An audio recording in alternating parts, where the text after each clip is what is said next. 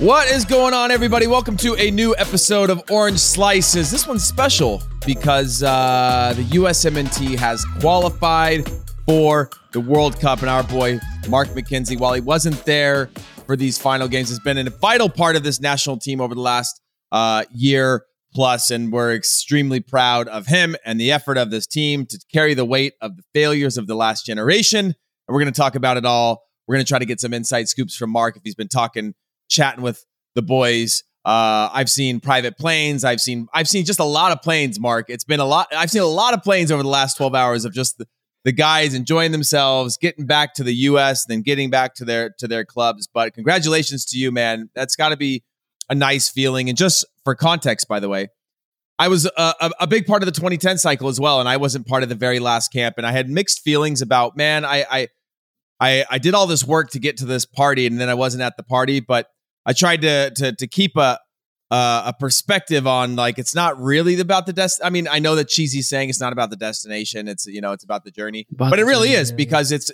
14 games that get you to that point. It's not just one moment that does that. So want to wish you congratulations and ask how you're feeling, man. No, man, I appreciate it. And I appreciate it. It's a real feeling, although I wasn't physically there, having been with the group, the last year plus, and gotten to know the guys and spend so much time together, traveling in hotels, and during COVID, on the road in the CONCACAF hotels and hostile environments, all these experiences you get to go through together. And for the large part of the team, it's the first time, right? So when you go through all those firsts, you build this bond, and then to finally get to a point where you've now clinch a spot at an event you dream about as a child. You see it on TV and you see all your favorite players playing in it. And some of the guys even had their dads playing, in the World Cup. So, to have that come to fruition, and actually have a position, saved for you in Qatar, for the team. That's dream come true, but now I feel like the work really begins, because you got to prepare, for everyone, at their club level to make sure you're in as top form as possible, because you only have we had 2 camps, I think, 2 camps or something like that before the World Cup. So 2 official windows, yeah. So you have 2 official windows to make sure your team is firing, on all cylinders. So I think that is now the point that we're at, and we need to just make sure we're as individuals doing everything we can to make Greg's decisions hard, and to continue to push each other to make sure that we're fielding the best team possible going into Qatar. Well, there's a few things that are positives, right? Obviously for you, I know the grand ambition is to go to a World Cup. Well, now you have the team in the World Cup. And so that's one step closer for you to now control what you can control to get there, right? The first step is getting there. And it's kind of crazy, because I was doing the In Soccer We Trust podcast yesterday, and the internet was not happy about finishing third. Yeah. And the performance itself wasn't great. Costa Rica rolled out their young future squad, but it's hard to put into context to people of like, but it doesn't matter, and I kept using this, and I've used this on the show too, of like, the person that graduates bottom of their class in med school, what are they? They're a doctor, right? And that's what this team did. It's the 3rd place in CONCACAF on the last day. It's not like you go looking like CONMEBOL and you've got like the 4th place team is like 20 points off the pace. It was a win away from being first, second, or third. And so it shocked me that, like, you go back to the beginning of World Cup qualifying and all the talk was like, we've got all the talent, but we don't have the experience. And like, you can't simulate CONCACAF, and you can only go through it to go through it. And, Christian Pulisic after the game was like, I hate losing. And I get that in that moment. It was just nice to see, at least as the internet continued to stay negative towards this national team and where they're at right now, those players finally go into the locker room, the tone change into being like, we qualified, man. I get that level of like intensity, but like, do you feel weird about it at all, or is it just pure happiness to you, and the rest you can figure out later? No, I think it's, as competitors, you go onto the game, you go into the match and you want to win. And when you step off the field and you end up losing 2-0, with hopes of finishing, the qualification stretch on a high, at the end of the day, though, you have to have perspective and you take it to the chin. Yeah, we didn't end the way we wanted to. But once the guys step into the locker room, you finally realize what just happened, right? And this is something that not everybody gets, a chance to share and experience, in. So I think that's the beginning of it is like, that little bad taste you get in your mouth from losing. But at the same time, you just clinch the spot. And it's, again, I don't want to make it seem like it was this perfect, smooth ride, because it wasn't by any means, right? Through qualification, through the when has it ever been? When has it ever been? Exactly. When will it ever be? Yeah, and it won't ever be, to be honest with you. In our region, it's not going to be this pretty style that everyone wants, but that's the beauty of it too. And I think that's the one thing people need to realize is if you didn't have these little bumps and the obstacles in the way, I don't think it would make the final destination that sweet, right? And I shouldn't say qualifying is the final destination, right? But it's the checkpoint, until Qatar, right? So yeah, it's one of those things where you take it to the chin. Yeah, we lost, but at the same time we qualified. So yeah, temporarily it stings a little bit that you didn't end the way you wanted to, but the long term we achieved our goal, and that's getting to the World Cup. And now it's on us, right, to handle business. Did you feel? Were the group chats blowing up today and throughout? Have you been chatting with any of the guys that were there or any of the guys that maybe weren't there? What's it been like for you over the last, 12 hours? Yeah, no. First off, I don't think many of the guys had too much of their phones in their hands aside from Instagram Live, but I was asleep. When the news finally broke, because it was a 3:00 kickoff, and then finally I'm waking up to text. Yeah, I'm waking up to text messages. The U.S. qualified. I text from family and whatnot. And then finally I start hitting up some of the guys and checking out the videos and stuff that they're putting in the chats, and you see the excitement, around it. It's bittersweet because you want to be there and you want to be celebrating, and you see the goggles getting put on and the bottles and the beer and all this stuff, you're like, dang, I want to be there too. But at the same time, man, I'm at a point where I'm like, now the real business starts, and although I wasn't at the final one, had a hand in the build up to this, this final window. So yeah, it's again a competitor's, mindset. I want to win everything. I want to be at everything. I want to do this, that, and the other. But the ultimate goal is to be playing at the World Cup, So this one period here isn't going to define that necessarily, right? Aside from us qualifying, right? But yeah, it's on an individual basis. Yeah, it's just now motivation to go on and push even harder for a spot in the final roster. Well, that's what's crazy is that normally that was automatic, right? And a lot of the national team is about form. It's about timing, right? Mm-hmm. I talk about this all the time, that there might be a player that's not even been capped yet that goes to the World Cup. Right now, It's a little bit harder knowing that it's a Winter World Cup and there's only 2 camps beforehand. But what if you had a breakout player, likely an attacking player? You're probably not going to get that on the defensive side or in the midfield, but a breakout attacking player that just had an unbelievable year. I again go back to my 2010 World Cup cycle. We had Herculez Gomez, hadn't been in the national team much. Edson Buttle hadn't been in the national team much. Robbie Findlay hadn't been in the national team much. All 3 of them, the top scoring guys in their positions and at that moment going into the World Cup, they all went. That's just the way it works when it comes to roster selection and going to a World Cup. You got to go with some hot hands that maybe aren't going to be your starters, but that gut feeling type of thing. And so we're still a ways out from that final team. What, I guess for you, now that you're saying that the, work, quote unquote, starts now, what is your goal? What is your plan? What do you want to accomplish between now and then to try to ensure yourself, knowing that there's only a couple of camps? A lot of this is going to be your domestic work, right? With your club team. I mean, what is it for you, I guess, going to help you prepare or be in the best position possible to make this roster? Look, it comes down to minutes, right? It comes down to playing, guys who are locked in starters, on a weekly basis and playing at a consistent level. I talk about it, with some of the younger guys and the academy guys coming up now, how I think everybody wants to play a 9 or 10 out of 10 performance every week, right? But it's those guys who can consistently go out and what you're going to get from them, on a weekly basis. And that's what that's the goal right there, right?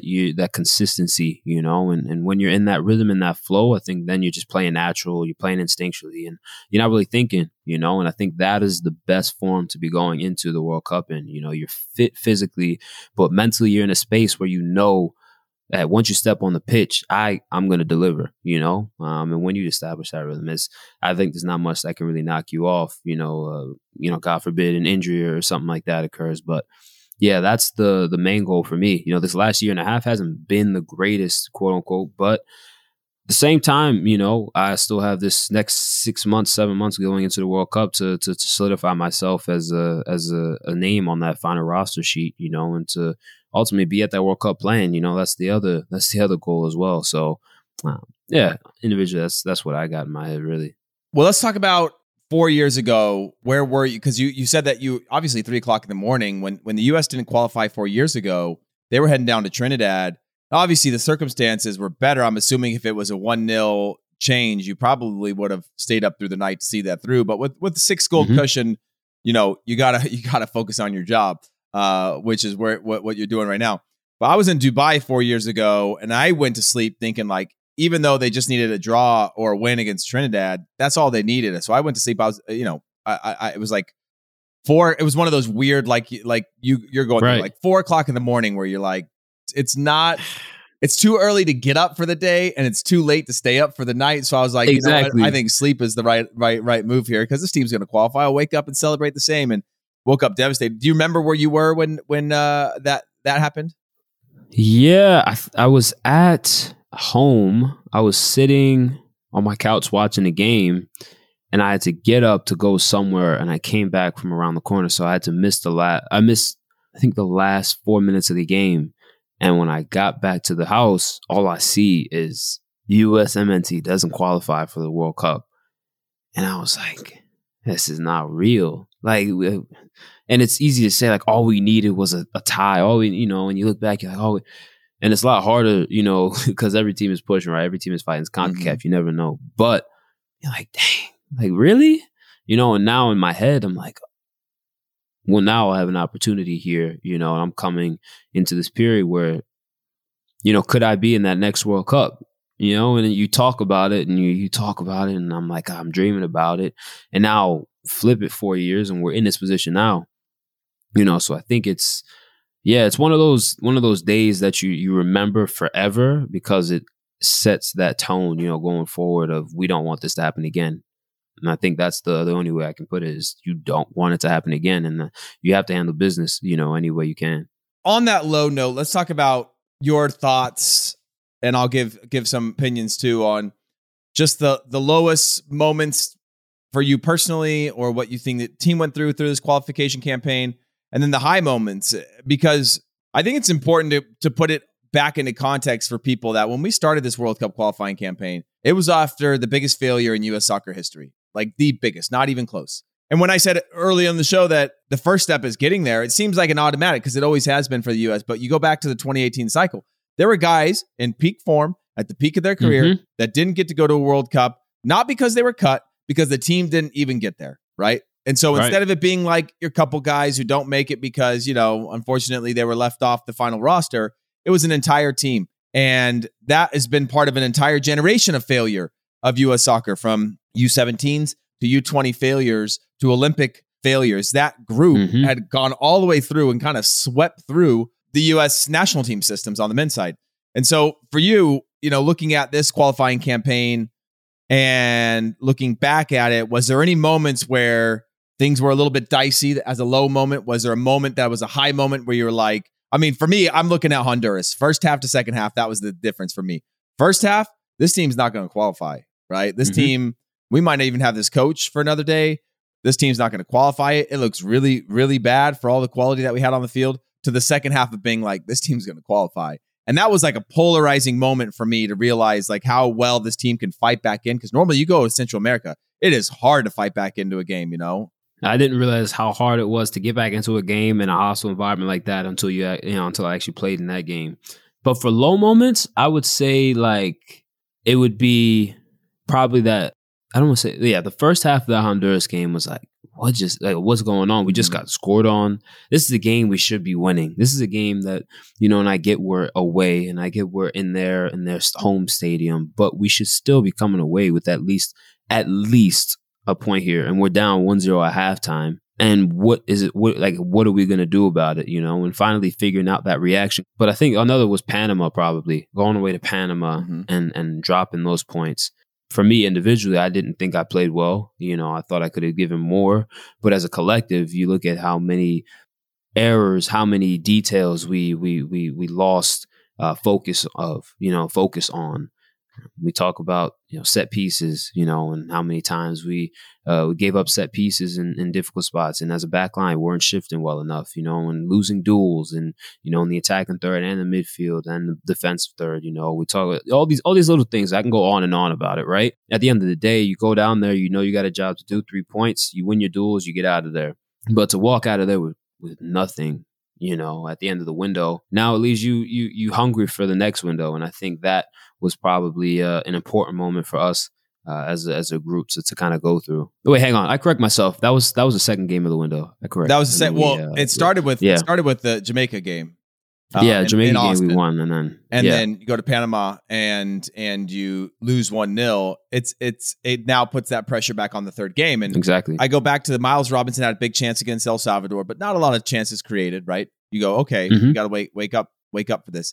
And you play the 1-1 with Canada, and you go, okay, this is not good. You go into that third game, and people now you're looking at a situation where you're like go all the way back, right? You give up any more points, you give up one more point in this whole World Cup qualification campaign, you're in the playoff or potentially not in the World Cup. And I think people are highly critical right now, and that's the difference of 3 points. You win against Costa Rica at the end. You finish. What would first, it be? Possibly. First, possibly. Yeah, right. On goal difference, no, I think they had better goal difference. No, Canada. Canada, I think would have. Yeah. So, Canada, but you would have been on 28 points. It would have been 28, 28, 28. But you would have been above Mexico on goal difference, and you finished second on goal difference. And now we're saying we only qualified automatically on goal difference, which is sort of the point. Like you kind of knew.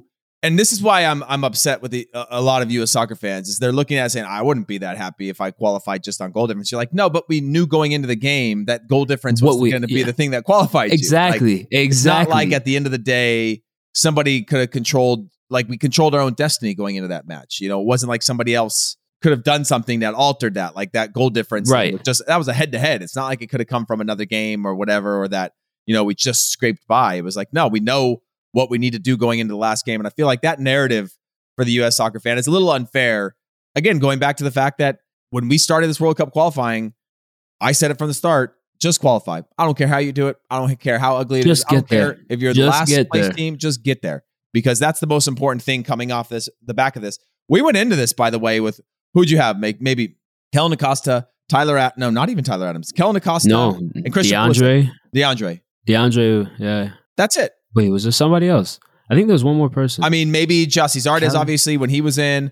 But in this final game, Paul Arriola. Yeah. Right? But other than that, who else has there been? Nobody had any World Cup qualifying experience. Nobody had international experience going into the summer when you talk about the Gold Cup and the importance of that, Nations League, the importance of that. And then in the World Cup qualifying, I think we quickly forget because we got so many good young players playing at big clubs. Of course, we expect that to just automatically translate into a new generation that can just run teams off the pitch. And it's just not the case. And so I think it's awesome, man. I think what you guys did is awesome. I know what it's like to grind and scrap out results. You look at that Costa Rica side yesterday. You didn't get to watch the game, but there's a lot of teams right now, right? We talk about Italy. Don't qualify for a World Cup, win the Euros, don't qualify for a Euro Cup. And you can talk about how hard it is, North Macedonia. Tell me North Macedonia as a powerhouse. You can't beat North Macedonia. Portugal just took them down pretty comfortably. Don't get me wrong, all respect to North Macedonia. Of course. But it's a game of inches. It's a game of moments. It's a game of converting on those things. You go back to US against Mexico. US had two big chances to beat Mexico in Mexico. Didn't happen, but they came out of it with a point. Again, you hedge your bets before that. If somebody said, take the point, don't play the game, you say, of course we will against Mexico away. You know what I mean? But now we've got this idea that we could punch Mexico in the mouth maybe away from home and get 3 points because the opportunities were there. So it's one of those things that I've been in it. You've now been in it. You know what it's like. And I got distracted for a second when I was talking about the Costa Rica team yesterday. You didn't get a chance to see the game because you were sleeping. But Costa Rica came out flying. And they were That's young. what I heard. And that's what I saw on the clips. And that's what I remember of going down to Central Mecca. Like all of a sudden, like this guy who plays in the domestic leagues, got zero international experience. He's going to outrun me for pace. He's dancing on the ball. He's doing all this kind of stuff. And like you get to that and you realize just what the atmosphere, what it means to represent the national team, like putting on the crest for those young Costa Rican players that are the next generation, the hostility in that stadium, the pride of all that. It culminates into something really spectacular that you put any 11 in some of those countries on the field and you're like, man, these guys are flying. Yeah, and I think that's something I don't think a lot of people realize is that for especially the teams in our region, right, CONCACAF, any game against the U.S. is that game, right? It's that game circled on the calendar. It's like, oh, these freaking Americans, these gringos want to come into our country, and boss us around, want to, oh, cool, you got a guy who plays for Barcelona and got a guy who plays for Chelsea. Yeah, that's cool. And they're going to come to absolutely punch you in the face, right? And I think that's something that a lot of people don't realize. So, yeah, we talk about we should qualify, but these games are not as you would think, and even watching the game as a supporter, you even if you're in the stadium watching as a supporter, being on the field and feeling that tension and that pressure from the away supporters, from the home supporters, I guess you could say, that is something, that energy, that feeling, that it's something that you can't really describe. You just feel it. And in every moment, I think about Panama. Before Panama scored, they're doing olays and whatnot. And we're like, how the heck? We can't keep the ball. We can't pass the ball. We're not connecting. We're not able to break the line. We're not able to play these passes and do what we want to do. But they're out here pinging diagonal passes and doing step overs and getting crosses in the box, trying to take guys down the line. It's like, nah, what? This shouldn't be happening. This can't be happening, but it is happening, and that's the way it is. So look, we got over that line, and now we just got to flip a switch. To put it in more context for our listeners, Italy's not going, Sweden's not going, Chile's not going, Colombia, Nigeria, Algeria, Egypt, Ivory Coast. Australia has to get through a playoff match after finishing third because Saudi Arabia beat them at the top of their group table for Asia. It's just the list goes on and on of every World Cup of teams that don't make it out. And I look at specifically like somebody like Colombia, right? Mm-hmm. And I think they had like 8 or 9 draws of in their games, and it was a moment and they controlled games. They had more chances than other teams in games. And they come out with being able to scrape out draws that ultimately cost them a World Cup. I think they finished 6th or something in World Cup qualifying. I think 4 automatic, a 5th as a playoff. It is a thing of moments. And those are all superstar players playing at big clubs. And I'm not going to get into which confederation is harder and things like that, because look, I think CONCACAF is favorable. It's not easy, but it's favorable compared to some other places for sure. But it's still not easy. It's still hard. You still got to play 14 games. You still got to go away for 7 of those into very hostile environments where it's less football and more fight, and there's a lot less things that you can control. And the fact that the US did it, man, I think each one of those games are like a lifetime when you play in them, and they're not easy. And it is literally a fight or flight, like out of body experience. At least it was for me, and I'm assuming it was the same for the group, because they continued to you all continued to have the same types of reactions and struggles of going down to CONCACAF, because those are some wildly passionate fans and countries and atmospheres, and those players come to life. They rise to the occasion. Those are small nations that rally around their national team, which I respect. I was listening to the broadcast yesterday. I think it's like 5 million or something in Costa Rica. The passion is absolutely incredible. Do you wish at all that the U.S. had to go through, with the 3 hosted nations for 2026, go through World Cup qualifying? Because I feel like it's very much like a kind of earn your stripes type of thing, that you come out of it generally or historically with success. The U.S. has, granted, we'll eliminate 2018 from that as an outlier, but has consistently qualified for World Cups, and there's like a rite of passage that comes with that, and like a learnings and like an understanding of like, man, you're never as good as you think you are, you're never as bad as you think you are, and that the game is sort of fluid, and you got to be able to make changes on the fly, because when you go down and play these these countries. When I watch this Costa Rican team and a lot of these games in CONCACAF, you see a guy under pressure, he flicks it out to another guy who flicks it to another guy, and you're like, bro, how is this happening right now? It flicked over, then the ball's bouncing again, and that guy takes a bad touch, and then he flicks it to somebody else, and all of a sudden now they've hit a 40-yard volley to the other side of the field, and you're like, what? Like, we were in perfect position to trap this, and this guy just somehow flicked it on accident or on purpose, out of control. Like, the technical quality of CONCACAF is in a unique way, makes it very hard to predict some things. And all of a sudden, once that happens one time, oh boy, those fans are on their feet. The horns are going. You can feel that wind. Yeah, you can feel that wind blow against you. Yeah, it's crazy. It's frustrating when you're in it because you're like, there is no way this situation should even be happening. There is no way. We set it up to a T. We want to get it to the right fullback. We want to pressure him into playing this pass. And then somehow he megs you. And you're like, what the? There's no way. And then they get across and it hits the crossbar, hits the post. And they're like, oh! And the whole stadium, oh my, And that ball pops out to the guy in the wing who hasn't done nothing. Now all of a sudden he's Ronaldinho. It is ridiculous. And he's going to run at you all day long. And now he has this boost in energy. And now he's going to be taking you to the end line every chance he gets. It's demoralizing. It's demoralizing because like, this is not real. This is not real. Well, what's? Oh, wait. Before you go, sort of the global. I didn't answer your other question about. I do think that there should be some sort of I don't know, qualification or warm up to go into the World Cup. I think a World Cup tour. A lot of years not to have. I mean, I guess you got Gold Cup, but it's not the same. Things like that leading up, but like it's not the same. This qualification is not the same as Nations League and qualifying. No disrespect, and we know we won a trophy last year with the Nations League and won the trophy last year with the Gold Cup. And no disrespect to those tournaments, but the World Cup just has a different energy to it, and that is that responsibility, of one, hosting it, but two, going into it knowing like, we're in good form. I think not having any kind of at stake moment, in the build up to the World Cup, I think it would, I think in a way it kind of hurts us. I think about, for example, when I was back in Philadelphia, and this is like a less pressurized, scenario here, but I think about us coming out of the Supporter Shield, and then you still have 3 weeks until the next match. Other teams are playing, multiple playoff games before you play your first, playoff game.